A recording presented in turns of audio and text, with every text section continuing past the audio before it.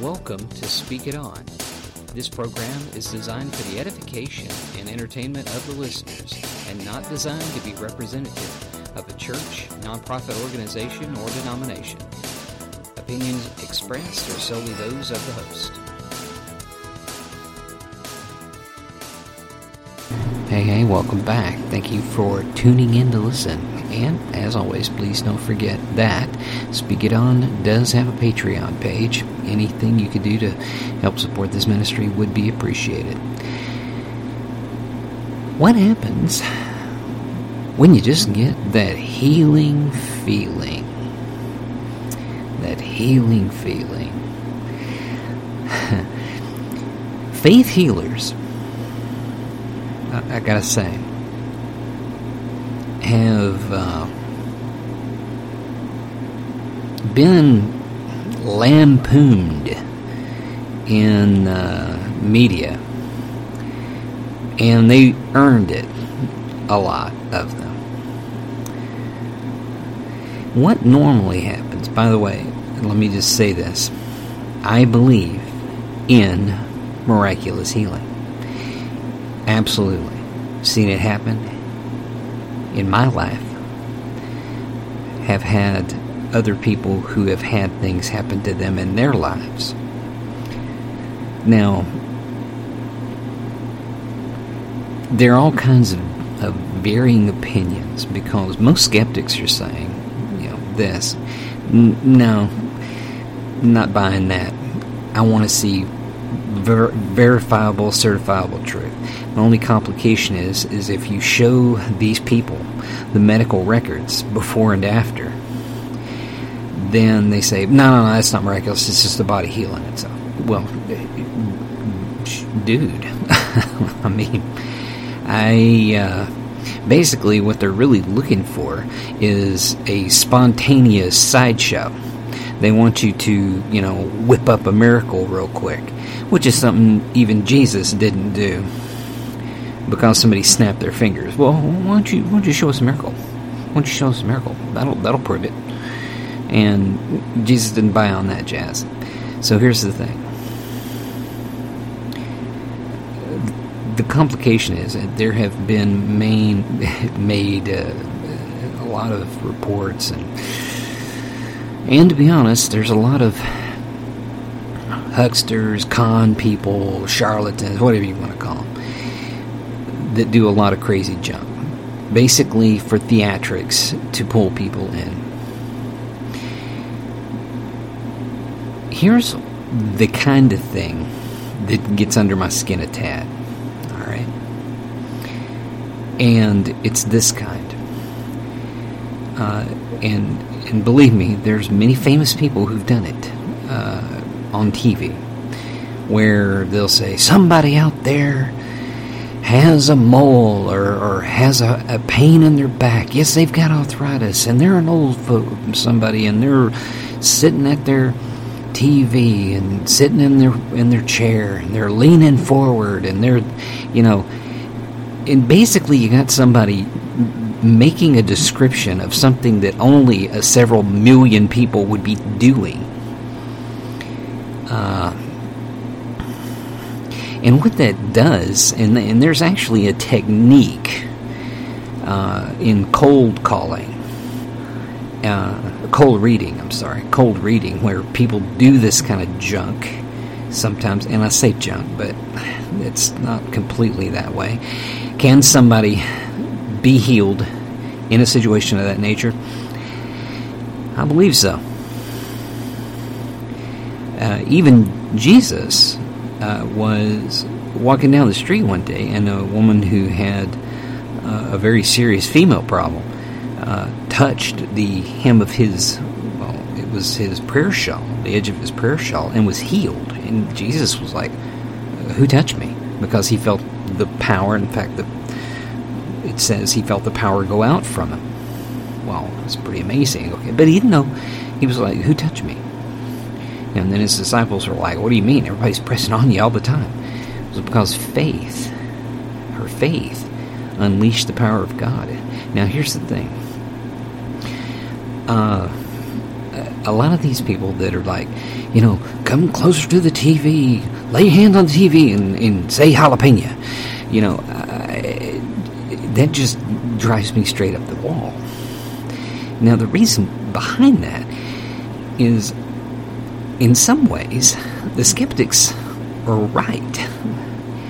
And we being people of faith, and especially evangelicals, get pounded over this. Why? Because you've got people doing this stuff. Vague type stuff. Somebody who has 5 fingers on each hand came close to the TV set and said such and such, and then they were healed. Well, God bless them. But it may not have had anything to do with you. So the thing is this. I always like to go back to the biblical record. Jesus, with very rare exceptions, in fact, I don't even think there's any exceptions, had very verifiable issues when he healed someone or raised someone from the dead. That person was dead. Everyone knew they were dead. Now, of course, the medical community didn't always buy off. They said, no, she was asleep and they just didn't know it. Or she was in a very deep coma and didn't understand it. Okay, so I wasn't there 2,000 years ago. And, I'm not medically trained to ascertain a deep coma. But here's the thing. Most everybody there thought the people were dead. And they got rose back. Especially Lazarus, who was not only wrapped up, but put in a tomb, and he was there for 3 blooming days. So here's the thing. In Jesus' situation, the situation was clarified, specifics. You knew who the person was, what the problem was, how old many of these people were. Now let's look for a second at one example. All right, it's in John 9, and I love this example because basically you're looking at a guy who's born blind. Okay, he was born blind. Everyone knew it. He knew it. His parents knew it. Everyone knew it. He was born blind, and Jesus healed him. So here's the thing. Starts in chapter 9 and says, as he passed by, he being Jesus, he saw a man blind from birth. And his disciples asked him, Rabbi, who sinned, this man or his parents, that he was born blind? It's a pretty harsh statement. But anyway, reading on, verse 3, Jesus answered, it is not that this man sinned, or his parents, but that the works of God might be displayed in him. We must work the works of him who sent me. While it's day, night is coming, when no one can work. As long as I'm in the world, I am the light of the world. Having said these things, he spit on the ground and made mud from the saliva. Then he anointed the man's eyes with the mud and said to him, go wash in the pool of Siloam, which means sent. And he went and washed and came back seeing. The neighbors and those who had seen him before as a beggar, were saying, is this not the man who used to sit and beg? Some said, it is he. Others said, no, but he is like him. He kept saying, I am the man. And they said to him, then how were your eyes opened? And he said, the man called Jesus made mud and anointed my eyes and said to me, go to the pool of Siloam and wash. So I went and I washed and received my sight. And they said to him, where is he? He said, I don't know. They brought to the Pharisees the man who had formerly been blind.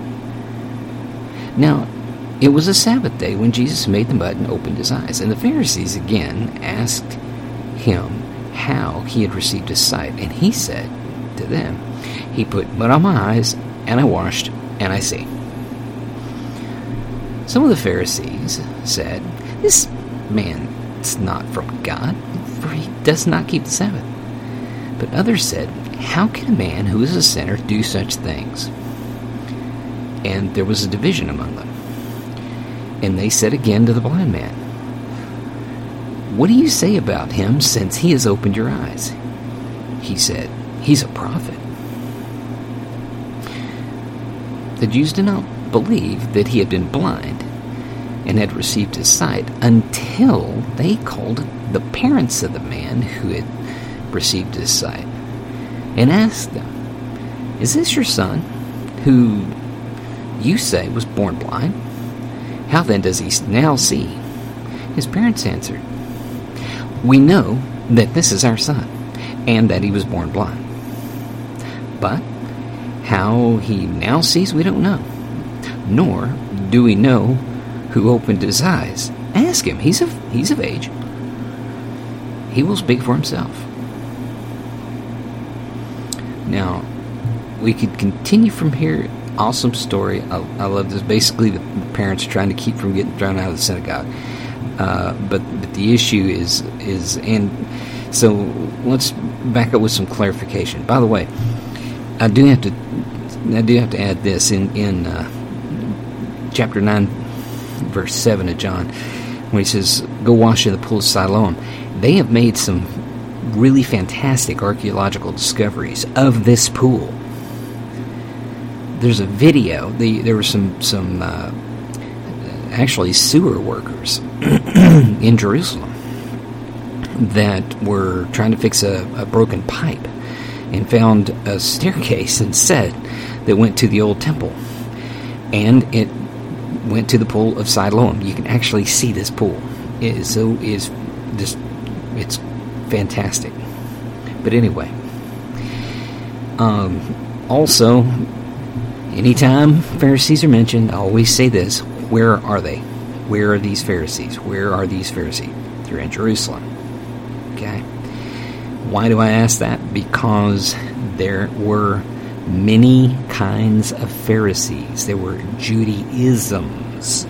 Not one unified, everybody agrees completely.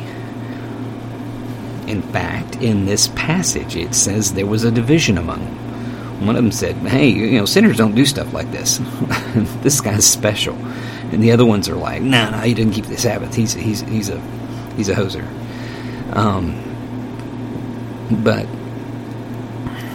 And by the way, one commentary I ran into, the Adam Clark had this to say about 9:16. He said that their attitude, at least part of the Pharisees, a section of the Pharisees that were there, had attitude that where he can neither be Messiah nor prophet, for he's broken the Sabbath. The Jews always argued falsely on this principle. Now, not the Jews. I hate broad brushing that. That's broad brushing a bit when you use the Jews all over the place. But his observation, when we continue, his observation is correct. The law relative to the observation of the Sabbath never forbade any work but what was servile or unnecessary of its kind. Work of necessity and mercy could never be forbidden on the day by him whose name is mercy and whose nature is love.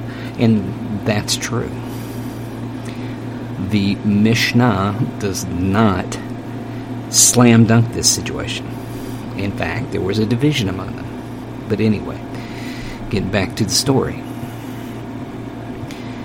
I use the story because the dude was born blind. His mom and dad knew he was blind. And if he was of age, then he was over 13.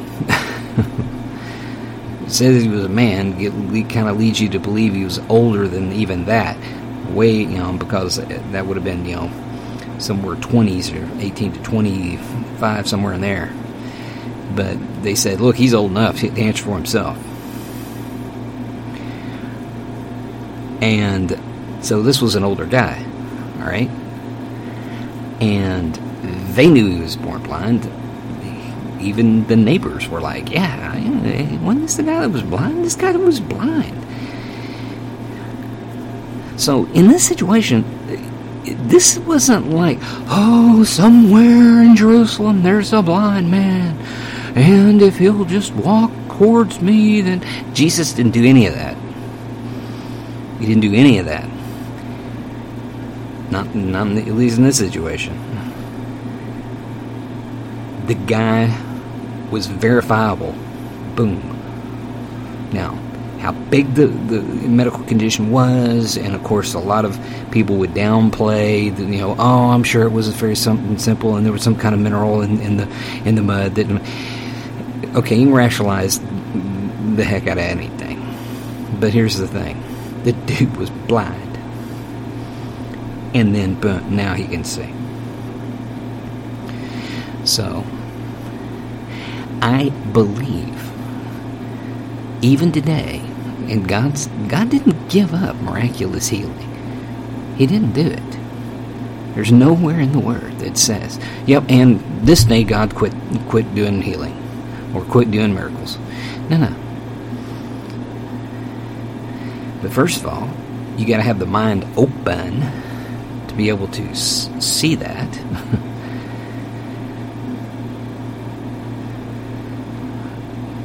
The other thing is that this was verifiable in his day. And that's the way Jesus works. So anytime somebody says, oh, this miracle happened, it's one thing to say, okay, oh, out there's somebody that has blah, blah, blah, blah, blah, blah, blah. It's one thing to say that. It's another thing to say, I see somebody out there, and they're sitting in the second row, third seat from the right, next to somebody wearing a blue vest and then a red vest, and then their mother's name was Elgeniah, and their great-granddad's name was Jeremiah, and then their last name on their maiden name side was Harkenfarker. Okay, well, if you start spitting out a lot of facts like that, that's verifiable. I mean, that is verifiable. Now, understandably, in a lot of faith healing sessions, you got people with earpieces and spotters and internet looking people's jazz up. And that happens too. But in God's economy, when He works a miracle, you know you've been healed. You know a miracle has happened, and it's not something that's, oh no, we're not sure. No, that's not how God worked. It's not how He worked in the Bible. And I have a friend who was. Now, I didn't see his medical records, but I'm saying this. He says he was born with a congenital heart disease, where he had a hole in his heart.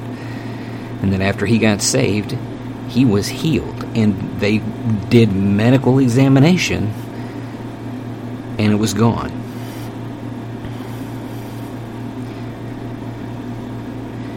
And there's other stories like that out there. So, let me say this. The next time you see somebody on TV, lay your hands on the TV and say jalapeno.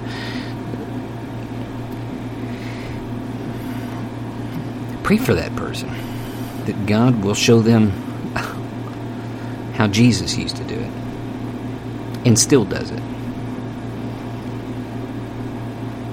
Amen? So with that in mind, look into the miracles that can happen in your life. when you turn yourself over to Him. If you don't know Jesus, I absolutely guarantee you, if you trust Him, you will never regret it. And I mean with your life and your heart.